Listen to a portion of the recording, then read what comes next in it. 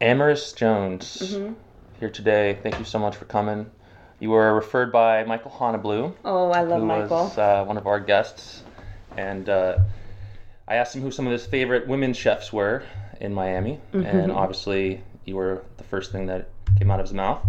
And so then I did some research, and I was excited just to kind of meet you and get to know your story, because obviously you have a passion and you also have an intelligence that is admirable. Because I noticed just recently, like some of the quotes that you share are really impressive. Oh, really? Abraham Hicks, like Oh, yeah. Do you know about Abraham no, I Hicks? want to know about him too. Oh my goodness. But we don't. We only have. That might freak some people out. So I don't know if they're ready for that, but it's really pretty awesome. Okay, we'll get to him later. But for now, Amherst Jones. So what I know about you is a celebrity chef here in Miami, Hmm. and grew up in Philly area, right? Yeah.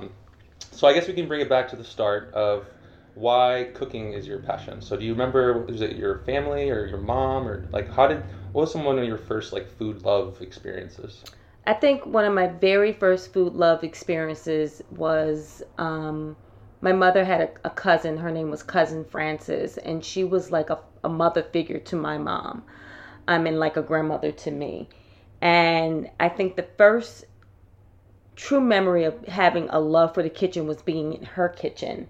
I was like 8 years old, and she would have me shuck the corn and literally have her, like, she would have me fry corn over this cast iron skillet in bacon fat.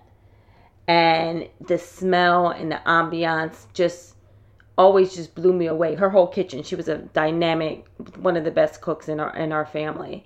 And that's really when I just drew a love for just creating um, food. I would see the joy that she would bring to my family by just cooking these really amazing down home Southern meals in Philadelphia, and how, like, it was literally the talk of the week to go to her house. It was literally the anticipation to go to Cousin Frances's house for a dinner was like the biggest thing ever. So I think that's really where it began, and then it trickled to um, just my father's church. My mother, of course, at home cooking at home.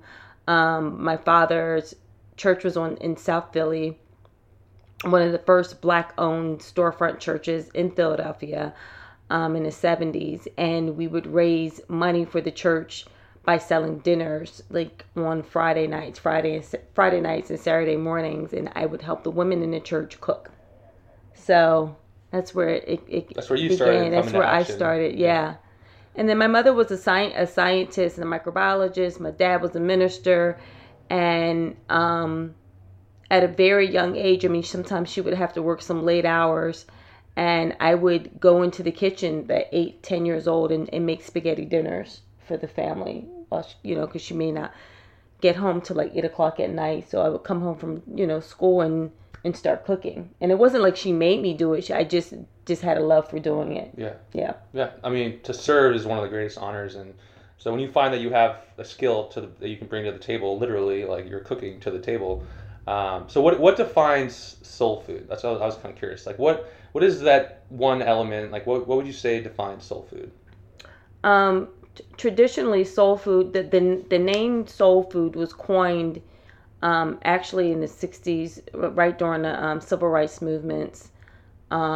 James Brown actually coined. He's one of the people that coined that name with the civil rights movement. It was pretty much a celebration of Southern cuisine, food that we brought or enhanced in America during slavery, and we wanted a cuisine that we could call our own.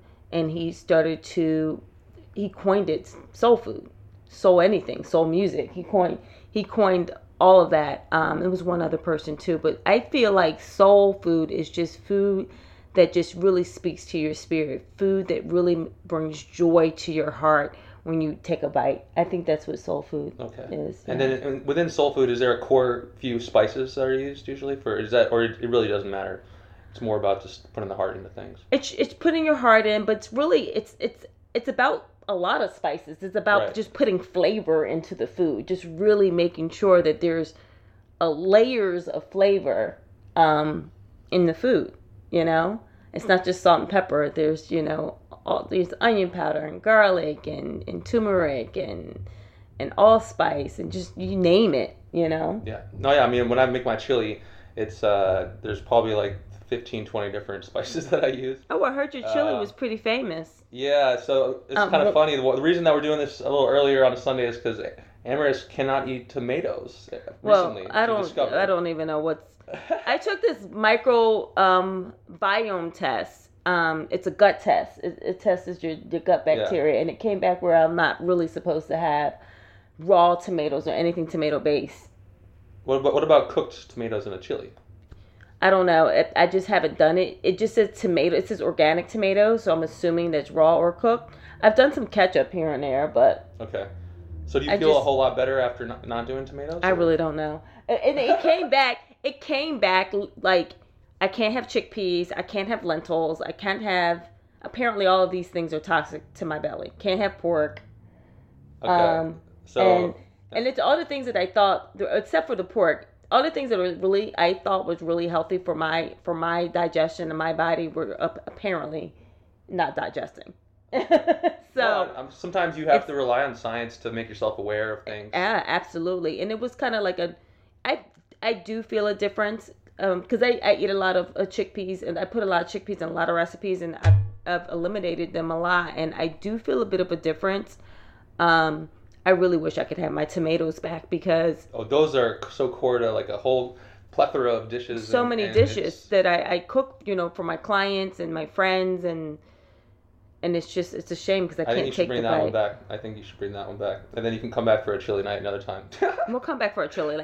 I mean, you know what? I was like looking for substitutes, like what I could substitute like tomatoes with, and I found that you could do it interestingly with papaya. Okay. Like a papaya sauce instead of tomato sauce. Okay. I found a recipe and I'm just gonna try it one day, and see how it tastes. Yeah, it's really different though. It's really tomatoes were that like I mean avocados and tomatoes go hand in hand obviously, but that's what the one thing that Europeans brought back to Europe and just transformed Italy's cooking, Spain's cooking. Yeah. They found it in Mexico area, I think.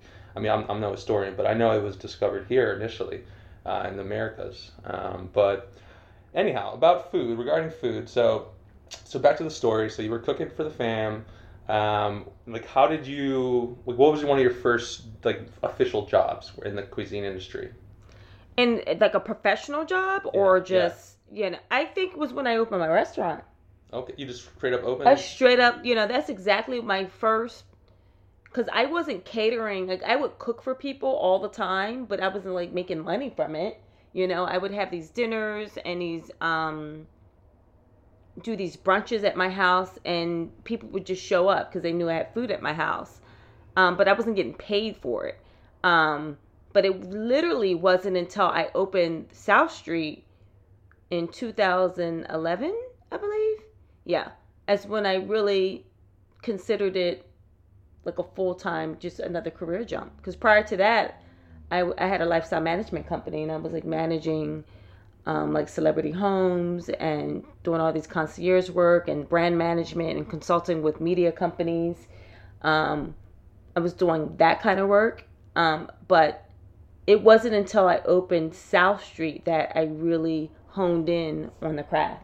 Okay, and South Street was in Miami? Yes, it was here. It was in a design district.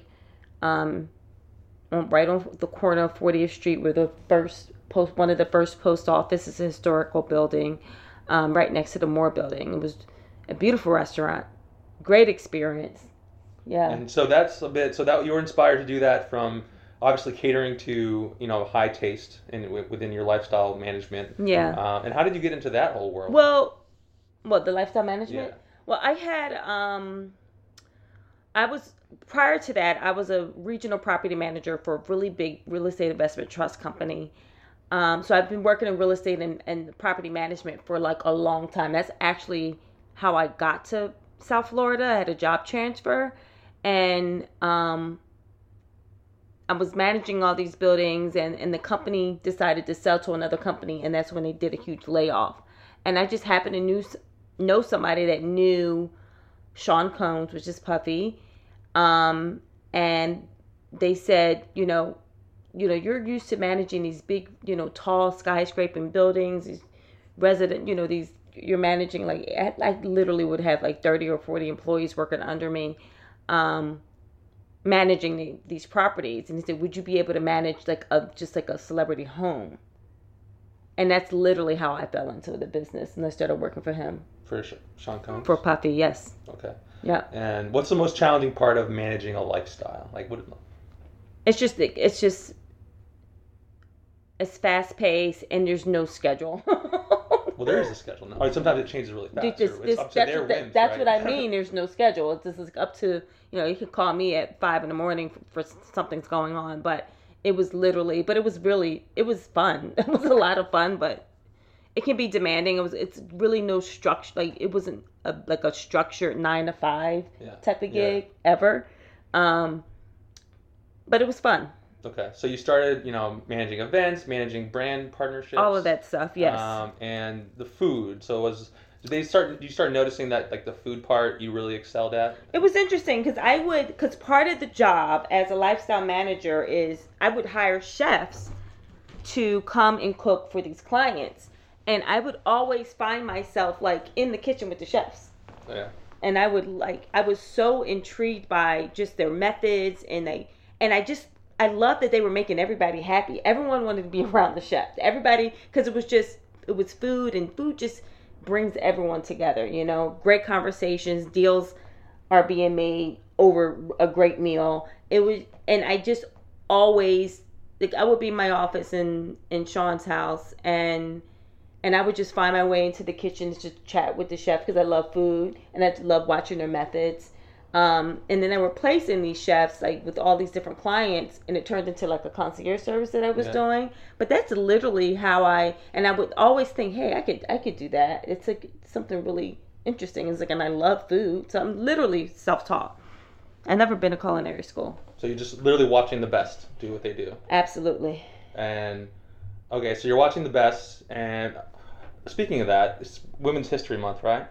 How can we get more women chefs like in these awesome restaurants? I feel like, do you agree that there's like an imbalance currently, or like what would you say? It's always been an imbalance, and we just have to. I think these operators of the restaurants really, really have to just recruit the women, because there's tons of talent out there, and make the environment comfortable for women to be in, because sometimes in the back of the house can be it's almost like military back there. But I feel like if operators and restaurant owners really made just women or people just comfortable and just let them be creative and let them, run the show, we would have a lot more women back there. It's really weird how but it's definitely a male dominated industry, and I want that to change for sure. I think it's part of it's just like pointing it out and being like, just like a lot of other industries have a focus on, equality, also bringing that to the cuisine industry with the people who make those decisions. Yeah. And then more women will feel like there's opportunity as well. But I think you're right that even the environment in the kitchen has to kind of the environment in the kitchen has to change a little bit, because it can be challenging. Especially if you're like outmanned, like literally, like right. if you're like the one woman chef and there's like, and you have to hold your own. You're in there. I'm like a whole nother person when I'm in back of the house in my restaurant. I had to, because I felt like I was proving myself all the time, and these are cooks. I mean, they've been cooking there like for 20 and 15 years. I'm just opening this restaurant. They're trained in Paris. They're and they're looking at me like, oh, she's just Oh, yeah. And I would always have to like prove myself. You're the owner. They don't care. Okay. They don't care. So you're back there, and how many? I'm like, I own the kitchen, and I'm like, I own the restaurant. And they're like, well, how many of your staff was women versus men? Was it still more men with you back there? And I would hire as many women as possible for back of the house to work with me, and they would come and go. There's a few that stayed, but it wasn't really. I wasn't even getting that many applications to hire. Like I would put in an ad, and all the resumes would be men, and I'm like, what is this? So it's not just at the decision-making level. You were a woman, and you had a restaurant, and you had a hard time keeping the women strong in there. So that means we got to motivate more women to. We have to motivate. Love cooking, you know. They love cooking, but motivate them. I don't even know if they want to see it as a potential career, basically. Yes, I don't even know if we want. I don't know if why they hold back from applying for these type of jobs, where the intimidation is, because there's so many strong women. Oh, I know. My mom is a great chef, and she inspired me. We are it for sure. Well, we're running traditionally running the world, running the kitchen as well, and that's always amazed me that hasn't transferred into the corporate or the the high end space, and I think it's really a mindset shift that you actually have a special role to play here because. As a celebrity chef, you can kind of inspire more women to kind of pursue that full time and really express themselves within that art form. Have you picked up any many mentees? Do you mentor any women chef? Have you considered doing a bit more of that? I do. I have some interns that had graduated from Johnson and Wales University. Really talented young ladies that I've been working with for several years, and they're. There's one, I think she's in St. Croix now, working in the kitchen, a really great restaurant. Another one, I think she's in Italy now, doing an internship. But I try that's the first thing I look for, are women cooks and chefs that want to work with me. I literally seek them out more than they seek me. Yeah. I'll call the school, see who's graduating, who's out there. And I just always have so much fun with my sisters. Yeah. No, it's supposed to be fun. I love cooking. It also is just therapeutic for me just to sometimes if everything else goes to shit, you have your cooking, your dish, your activities, and so absolutely it's kind of like meditation in the morning. It's like meditation in the morning, afternoon, cook, and have that productive activity for yourself. And I think with COVID, more and more people are embracing that. I think, and I think some of us just need more inspiration and also need to just realize that.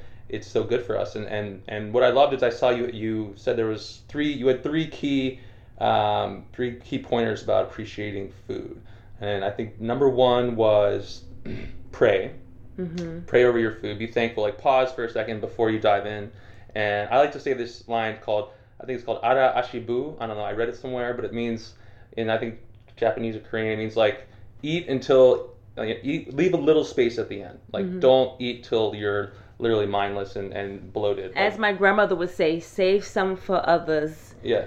She used to say that all the time. She said, you don't have to eat the food plate. Save some. We'll give it to somebody, but save some for that. Meaning, don't. Yeah, don't overindulge. Because then you get in a mode of just shoveling food into yourself without appreciating it. But if you're I'm actually gonna feel if I'm done here yet. I can't say that I always. am faithful to that. It's a good thing to strive for, but I at least try to pause for a second before diving in. Number two was really being mindful on the nutritional value of your meals, meaning I'm eating this has XYZ, this has carbs and protein because I need to go work out later, or this is in my schedule of my week, this is what my body needs right now, this protein because I just did a big workout. Just being mindful of the fat, carb and protein ratio for what you need going forward. So for example, I cooked this really awesome salmon and veggies dish, and I would go dance salsa afterward, but I realized my veggies dish had no carbs in it. It was basically baked broccoli, carrot, it used to have asparagus and mushrooms and onion, whatever, but there was no carbs. So finally I was why don't I add potatoes in there? I need some potatoes, I need to go running tomorrow morning. So anyway, just being mindful of maybe you're missing protein or you're missing carbs. But anyway, that was something you said. Third was you did your research. Was go do research on the farms and the bakeries and the places that you get your produce. You were go actually travel to these places and experience it. And I think especially chefs kind of pursue that. But I think one thing that people can do is find out, okay, I like having a little piece of bread with this meal. Who has the best baguette in town? Who has the best bagel in town? So I kind of found all that stuff out in Miami, and I think it's just who has the best baguette in town? You tell me. Okay, so for sourdough baguette, I'm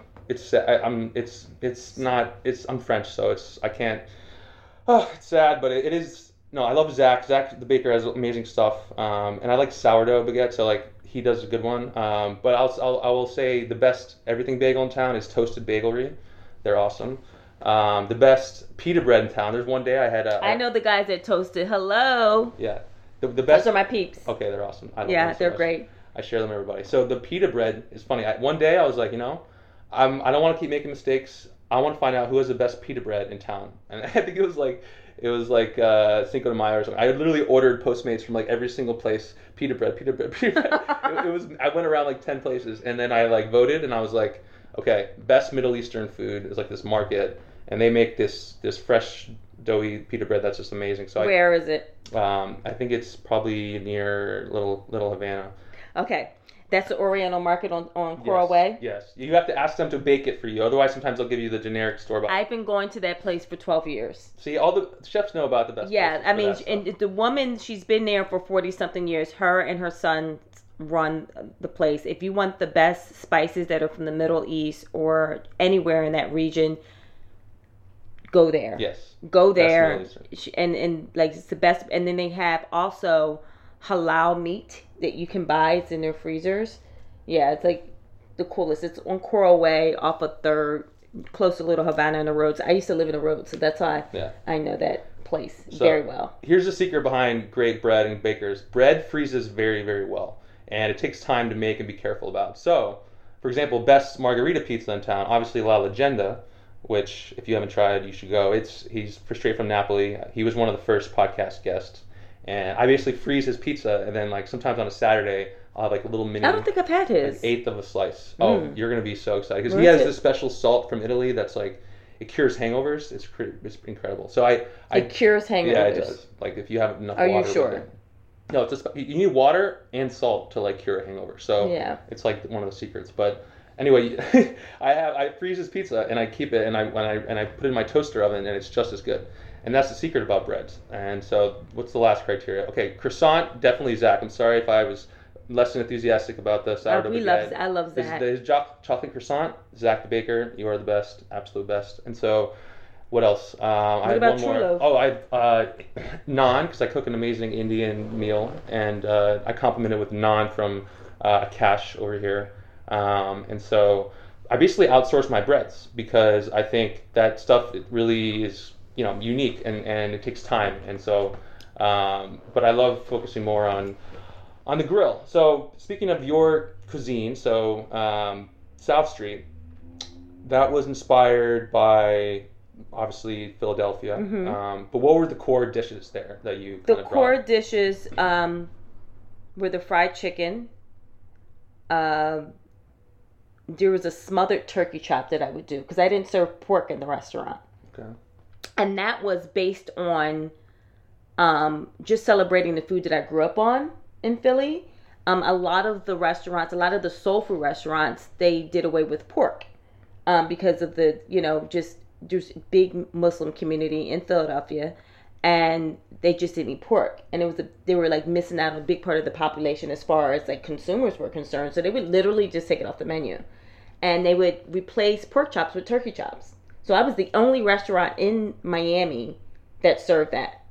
And my meat purveyor would say, like, I was like, can you take a turkey breast and chop it for me with bone in this way? And he would say, what? And I'm like, because I said, I wanted to look like a pork chop. I said, I need turkey chops. And they would deliver them to South Street. And he said, you know what? This is the most amazing thing. He said, you're the only restaurant that does this. And that was one of our staples. Okay. The turkey chop, the fried chicken, my kale salad was a big hit. I had a kale and quinoa salad. That was like a huge thing. There's a lot of staples there. The grilled green tomatoes.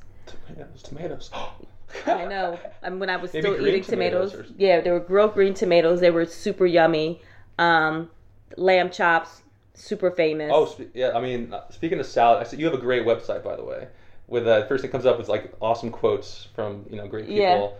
Yeah. And I love the one about like compare the Caesar salad when Ross's when the salad. movie theater lights go out or something. That was a great quote. Thank you, Ross. Thank you, Rick Ross. That So that was his quote. God bless Rick. So speaking of that, so you transitioned from. So was there a story there of you transitioning from the restaurant to be more like a chef for Rick Ross? Yeah, well, we closed the restaurant, and once I closed the restaurant, I literally got a call not even 3 months later, from the corporate heads of Reebok, the sneaker company. And they said, hey, we know that you're a chef and you have a restaurant, but you'd be willing to do some personal dinners or meal plans for an artist named Rick Ross, because we're doing this fitness program and we really want to, help him. And that's literally how it happened. And that's how I met him. And I ended up working with him I'm still working with him. And that was in 2000. Wow. So Reebok called you and picked you for some, like, why do you think they picked you out of everybody? I'm amorous. I don't know. Okay. It just happens. I mean, the universe was... One of them must have eaten at your restaurant. Just aligned, It was really a blessing. They just called me. And they knew I was in South Florida. He was in South Florida. And that we just made it happen. And literally, it was me going there. I remember doing a tasting for him just to see if he liked my food. And I just changed some, like, your typical soul food ingredients. I changed them to make them a little bit more healthier. And I worked with him for the first 3 years. He lost 80 pounds. And just changing his diet. That's a lot. That changes how he feels completely. It's like... Yeah. And so were you really nervous when you were making the first, like, taster sample? Oh, yeah, because I was like... I did, like, instead of mashed potatoes, I would do mashed cauliflower, things like that. And instead of using pork with the greens, I would just make them vegetarian, collard greens, or add smoked turkey. And the very first time he bit into my food, he was just like, wow.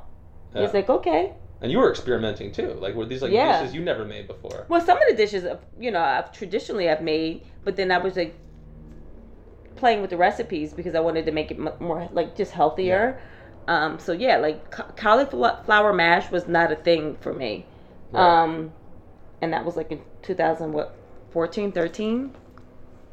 He loved it, and Yeah. So, really what is that like to be a chef for like a celebrity like that? Is it like a full-time job? Or are you just coming in and out? It depends on who you're working with. With that, it was an everyday after workout meal, breakfast, lunch, and dinner. So you're staying at his place in a kitchen. I was, all day. And then it transitioned to just me coming, on by need basis after he got the weight down. But with clients, I have a lot of like different clients like that, and it depends. Sometimes I do it by contract basis, 6 months to a year. And I have chefs that work for me or under me, and if I can't be there, I'll send them, and they're versed on the cuisine that but working with families and these, it's really a joy. And sometimes some families are they have their diets that you have to follow, and sometimes it kind of like blocks your creativity. That's what I was gonna say, yeah. And that can be a little tough, but other than a lot of them, they like you to be creative as well. Sometimes they'll say, oh, just surprise me. Yeah, it's like a balance between being disappointed, and not when you have a celebrity chef like you, but trying new things versus routine. So I'm kind of like, sometimes I kick myself for being so routine in my meals, but like I've kind of evolved them over years where I just love these dishes so much that I don't have to think about it. Right. And I just cook it, and it makes me happy and it gets me moving. Mm-hmm. But at the same time, sometimes I'm like, it would be nice to get like a weekly newsletter from Amorous where I can try something new this week. Yeah, I mean, that's the thing, because I think creativity is like the highest form, right? Self-actualization, but like it's still baby steps, right? I think it's important to start with a few dishes that you really love and getting them right, and then getting them in your routine. Some of my favorite dishes I basically discovered by eating out, and being like, wow, how do they make that? And then moving somewhere else where I can't get it anymore.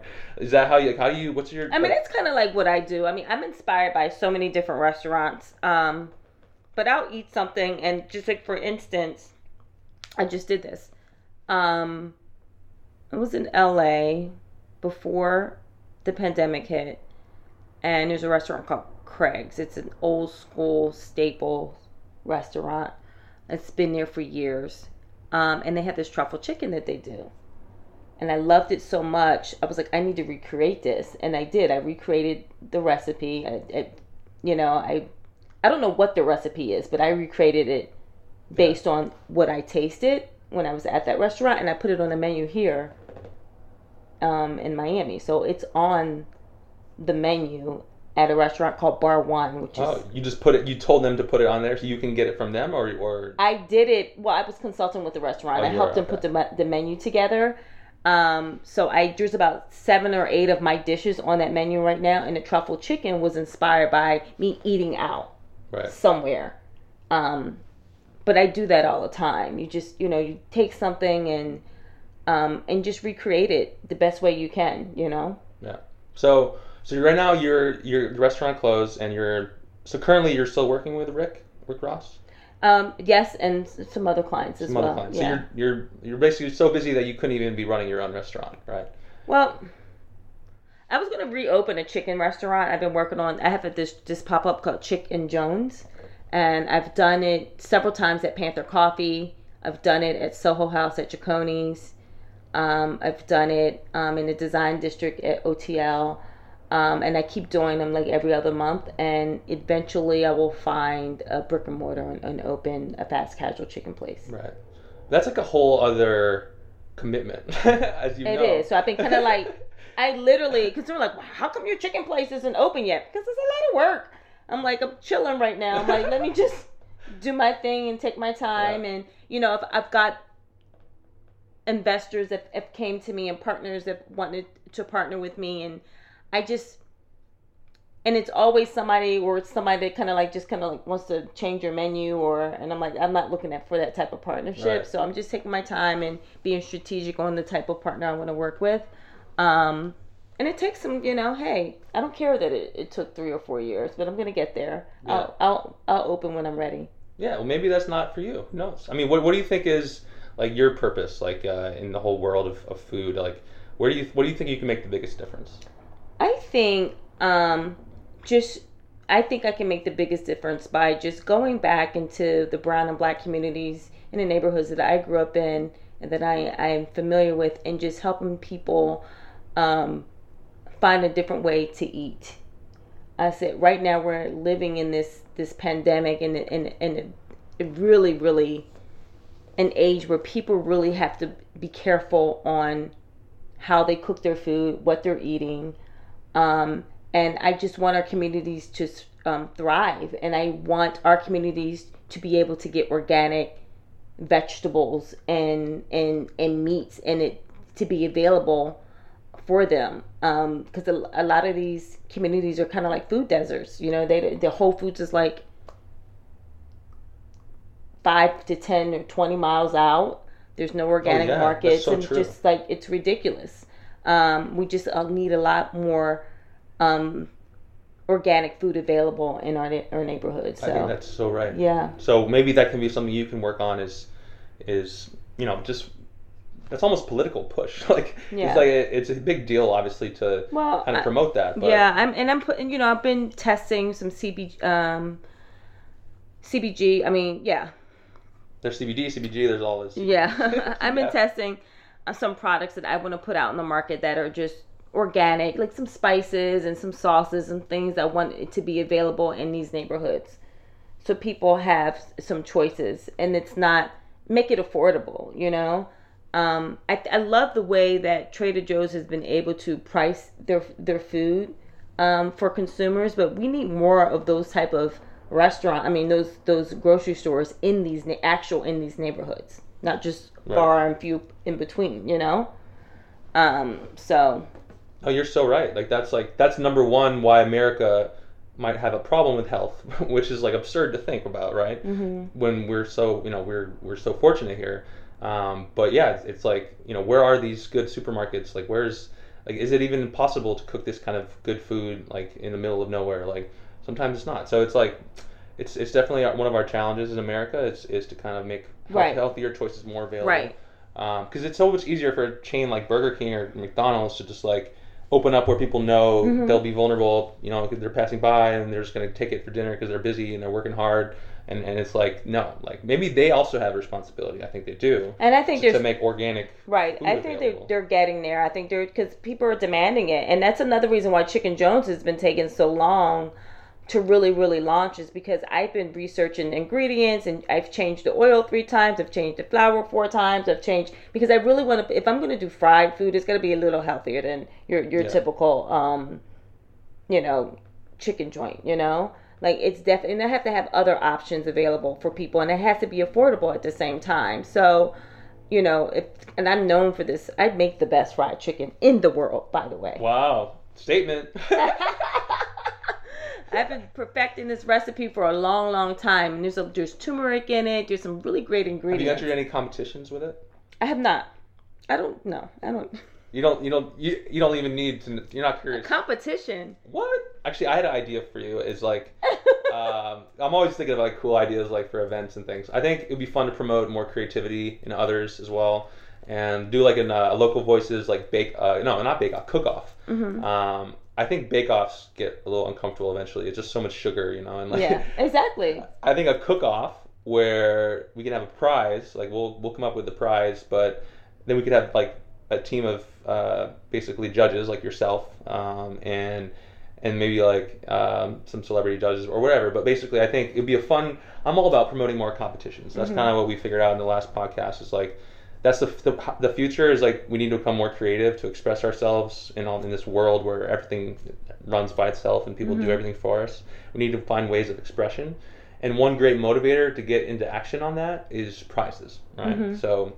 Not that this is creative, but like my sister was like, "Hey, we're doing this March Madness bracket," and I was like, "Oh my god, I don't care." But then I got slowly, I'm so stupid I'm saying this is creative, but like I got slowly into the process, and I was like, already started it, but I was like, "Oh, there's a prize." I was like, "Okay, actually, let me like go and finish this up." But like, imagine that was like painting, where it's like, okay, someone invites you to this event where there's painting and there's a competition, and you're like, "I don't really paint," but then they're like, "Just come," or it's free, or it's like convenient, and then suddenly you get into it. And you get excited, even if you lose. You like there's something at stake. It's fun. So I think the future is like promoting more competition. So I think cooking competition. That's something I would love to brainstorm with you on. Is like having us kind of run with that.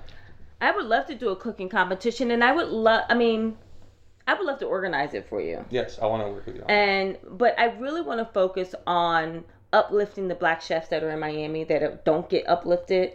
There's so much talent here. Black-owned restaurants really need to be supported, and I want to do it with the Black and Brown League. I really do. I think Resi did a huge drive-in experience with these local restaurants in Manna. They're doing it this weekend, and I looked at the roster, and I'm like, where are the Black-owned restaurants? Like, I think they featured one, but there's so many more that they're just not highlighted here. But I would love to do that, but I want to focus on. So would that be a requirement, or could we just like on the DL invite mostly? Should that be a requirement? It's my requirement, but it could be on the DL. Like it's my requirement, but we can literally just bring in as much diversity. Yeah, what would we title it basically? We can come up later, unless it pops in your head right now. Right, and I would bring in. You should interview him, the Hungry Black Man. Okay. He's a food critic. Oh yeah. And he focuses on highlighting Black-owned businesses. And he has a huge following. His name is shout out to Starek Smith. I really like the work that he does. But you should interview him and bring him in, and he'll just he'll unload. Yeah, absolutely. He knows all the mama papa places that just don't get highlighted. People don't know about. He's like really he does his research. Okay. Yeah. Yeah. Speaking of that, so I think cooking competition is great. Just to kind of motivate more people. I would love it for it to be we invite top chefs, but also for the public to be able to kind of get involved. Yeah. Because I was curious to ask you, what's one way that we can help motivate or get more people to cook? Like, what do you think will change that and help motivate people to cook more? I think people are motivated. I mean, this pandemic helped motivated people to cook, because they had no other choice, because we can go anywhere. So it's like, we've got to cook at home. So I think that pressure, I think people are already there right now. I think when people know where their food comes from, it really motivates them to cook. Right. I think that's what it is. That's one of the main focuses. Like, if they really know who the farmer is, where it was imported from, where the gardens are. It's something about knowing where the food comes from that really like brightens my soul. Right. You know what I mean?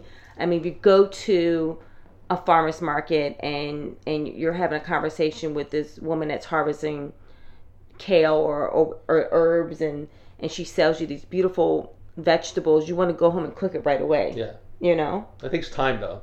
It does. It takes a lot of time to go to these markets. You know, I don't. So I'm It's a lot of work. I'm like the average person. I'm lucky enough to live near Whole Foods, right? Yeah, you're close. So I bike over, get my ingredients for the chili. It's all organic, but yeah, for me to go out to a market is like a whole other. It's like an event for me. Like, Right. It's not something I'd pass by Right. day to day. If people don't, I think if the convenience of the food coming to them, if there were more co-ops, there's some co-ops out there that they do these food shares where they deliver the organic vegetables to you, and you have to look them up online because they're around in Miami, and they come, or they have a pickup location twice a week where you can pick up Right. all these vegetables as produce. If there were more of those, or delivery options where the delivery cost isn't so expensive, I think people would be more motivated to cook as well. I think one key thing is going to just people hosting more, and that's where COVID hurt that. But what I'm saying is, when you host a dinner party once a week, which was one of my goals to have it be one of my habits, which led to this podcast, was you kind of. I mean, it's one thing to cook for yourself, right? And there's one thing to cook for other people, and that is just so much more exciting and fulfilling. And you always end up with leftovers usually, but when you cook for others, it really challenges you to create and to kind of develop your special sauce, right? So I think just people need to start waking up to inviting others for dinners. You know, eventually, with COVID over and everything, but it's going to be dinner parties are key. And I think I remember in San Francisco, I had a great roommate, and he was an amazing chef, but he worked at this tech job, and he didn't need to go make money in the industry, but he loved cooking so much that his whole day would be about going out to the market, going here. Like, he cooked all day long, and all the friends would all gather and eat, and it was just so heartwarming, and I think that is just admirable.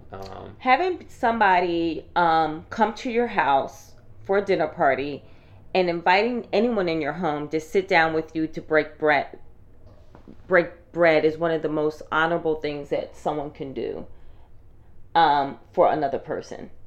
It's just something about that comfort and giving and serving another person and making them happy, make their bellies full. It's a beautiful thing, and I think dinner parties I love dinner parties. They don't even have to be so formal, but it's a special thing when someone comes and invites you over. And I felt like when you called me last week and we were talking about this chili, and I didn't know how to tell you I cannot eat this chili today. And then finally I was like, you know what, I don't want him cooking because you said it takes you 4 hours or 3 hours to make your chili, but I thought that was just so warming. I love that concept as we have a conversation over a bowl of chili. I think that's beautiful. Yeah. So, and of course I would eat it, but in the future, does Rick Ross eat chili?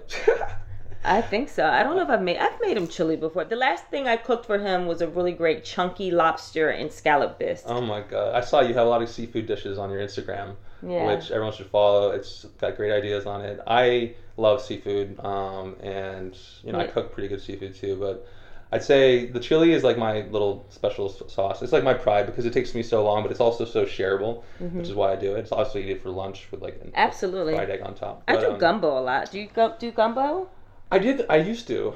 Then I realized, I think the shrimp, I didn't like, for me, I wanted, when I eat shrimp, I want to have really fresh shrimp, almost like it's oysters or something. Like, when I put the shrimp in the gumbo, I guess you could put chicken as well, but I just didn't appreciate the shrimp as much, the way I was cooking it. It really wasn't a very good gumbo. Were you putting the shrimp in at the end?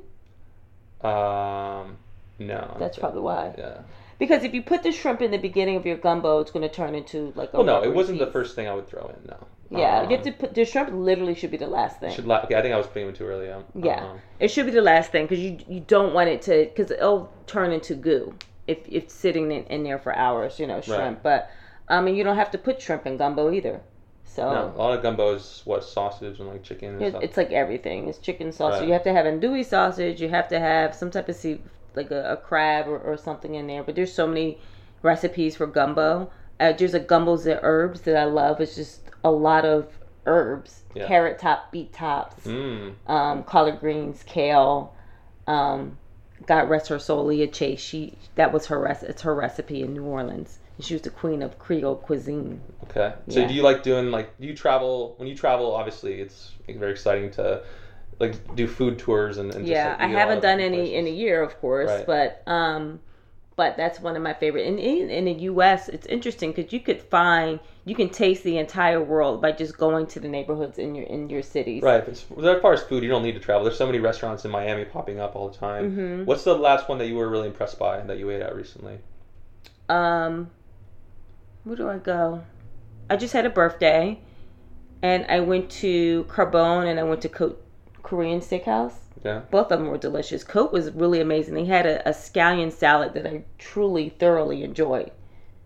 Scallions, okay. It was like scallion salad. Yeah, it was scallion. It was like, but it's the Asian scallion. They're like the garlic scallions. And I think they sear them a little bit, and then they toss them in like a sesame oil. And there's a few other things with it, but I really enjoyed that with my noodles, and the steaks were fabulous. Okay. And I went to Carbone as well, the Italian restaurant, but I really, really enjoyed Cote. Okay. So I'm kind of curious about, so obviously you live a very varietous lifestyle in terms of the different dishes that you're always creating. Like, how routine are you in terms of the other areas of your life? Are you a routine person, or are you kind of... I'm all over the place. Yeah. Right. I'm so just you have a big tolerance for chaos, which is admirable, because I'm a little more like my dad. I can't deal with the chaos anymore. I'm like, because I'm a scatterbrain, so I do like routine now, but I used to be just like... Yeah. Well, no, I mean, no day is different, because I get bored with that. You were like I'm in the serving industry and serving other people, and it was always something different and exciting every single day. Yeah. But my routine now, and this has been for the last 10 years, it's been pretty, like, if I'm not cooking, it's like I wake up, I do my gratitude meditation, I read something spiritual, I listen to something spiritual before I start my day, period. Okay. I have to. Like, that's a really just non-negotiable. I have to do that every single morning. And then I try and get a little bit of fitness in, walk my dog, and then get my day going. But I think that just one thing that I have to do that every morning really sets the course of how my day goes. Yeah, that's what makes you a successful person. I think that's very important, how you start your engine, Yeah. It's very important, and I think that it's admirable. I think everyone who doesn't have a morning habit should just, find one. You definitely should have a morning habit. Yeah, because it literally sets your tone for the rest of the day. Exactly. It's the number one thing you can fix in your life, if you're wondering. Try not to get on, like, people roll over and look at Instagram.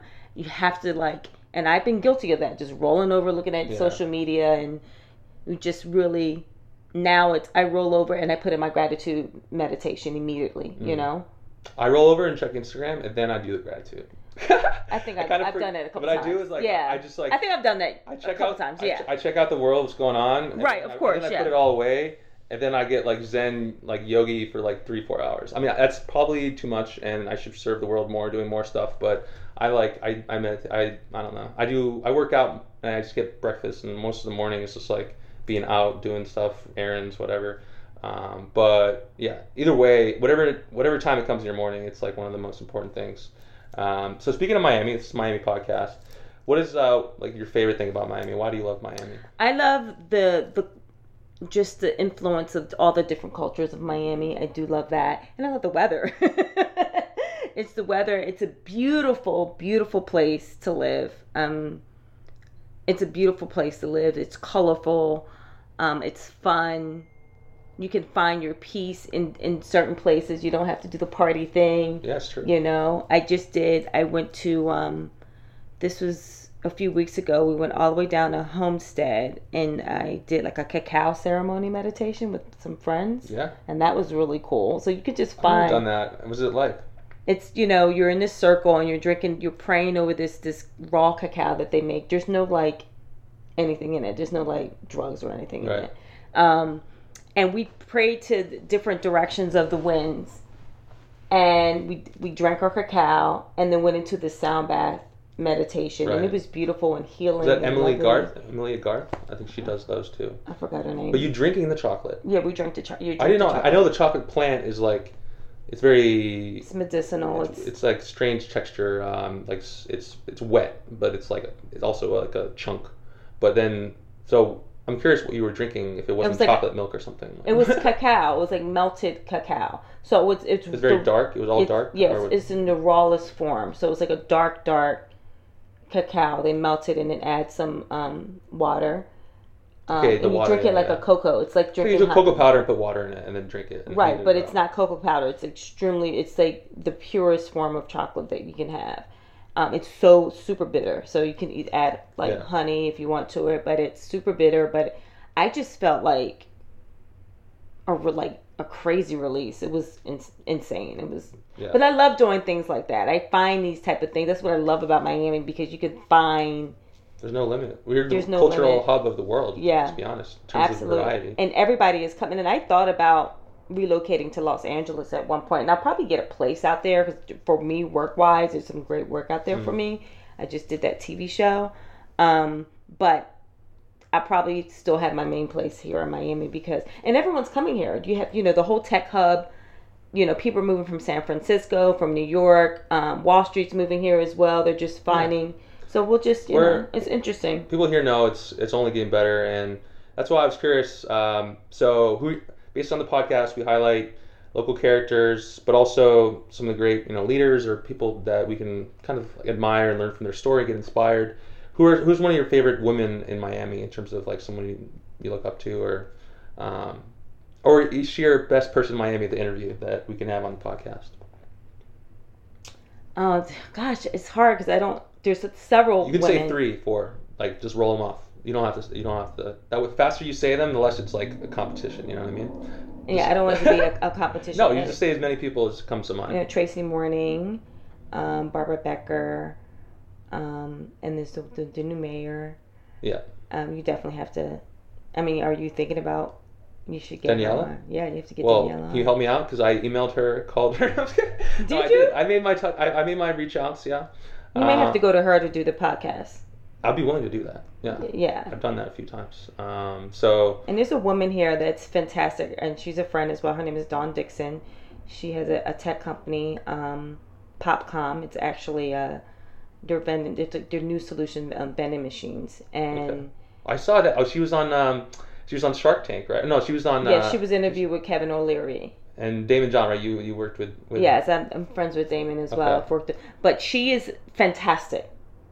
You have to get her on, and she's Miami based. Yes, she's bi-coastal, but she was here. Okay. She started a company called Flat Out of Heels years ago, and she created a solution for women that were like going to a club. Like you'd be out at a club and your feet were killing you because you have on these 6-inch heels or 4-inch heels or whatever. I can't relate. I don't think you can relate to that. But she created these flat shoes where they're foldable and you can put them in your purse. That's genius. Yeah. Yes. So women wouldn't take off their shoes and be walking barefoot like you see sometimes. I've seen that, yeah. You've seen it plenty of times. And she created that company several years ago. So she's a serial entrepreneur, and I think she'd be a great person to have on here. Okay. All right. Last question. If I was going to have one dish from you, after my research, I would request sometime in my life, maybe my last meal. What is it? The Ross chop? Is it like the lamb chop, right? With like organic grass-fed lamb chop. Is that your idea or his idea or like? That's his thing. He loves my lamb chops. Oh, but yeah? I would choose. You want me to choose or you? No, just like for me, that's like. For example, I'm very routine, so I eat really healthy, a lot of seafood, but like I only eat red meat like once a week. So if I'm gonna eat red meat, it's usually at a restaurant or like really awesome. Like I want to go all in. That's why if I'm gonna eat red meat, I would love for Amaris to be like to do that dish. That's why I picked that dish. Oh, okay. So we'll do it one day then. For sure. And we'll get you your lamb chops. We also do an All Saints Day barbecue. Everyone who's on the show, we do a barbecue to start the season of the podcast after Halloween, All Saints Day. Mm-hmm. It's kind of like a barbecue where all the guests and leaders come together and have a dinner. We're gonna do it in the Botanical Garden. I just did something with them. They're amazing. Last week. Sandy, the director, was on the podcast. Well, I just literally had a conversation with Sandy. She's fantastic. She's amazing. I did a thing with Whisper and Angel. We did a brunch. She's throwing so many more events there at night too, and outdoor music. Yeah. So you know that venue is amazing. It's so beautiful. So it's going to be the barbecue. Mm-hmm. There's actually only one more spot for a guy left this season because I'm trying to equalize it. 12 guys, 12 women every season. So there's only one spot left for a guy. Sucks for them, but there's definitely a lot of room for all the awesome people that you mentioned. So, but that barbecue, I'd love to have you involved with that. And we'll keep brainstorming how to get America healthier. And I totally agree that it's going to take organic food going to these communities. Yes, communities. Absolutely. It might even be like Dave and John, or it's going to have to be some business behind it as well. That's profitable. So right. But that's probably what I think is most important. I think that it's great if that you're aware of that, and I think absolutely. you can make a huge difference in the world focusing on that. Thank you so much. Thanks for coming. Thanks for having me. Oh my God, I love chatting with you. Oh, I'm so sad it's done, but I know you gotta go. See y'all later, alligator.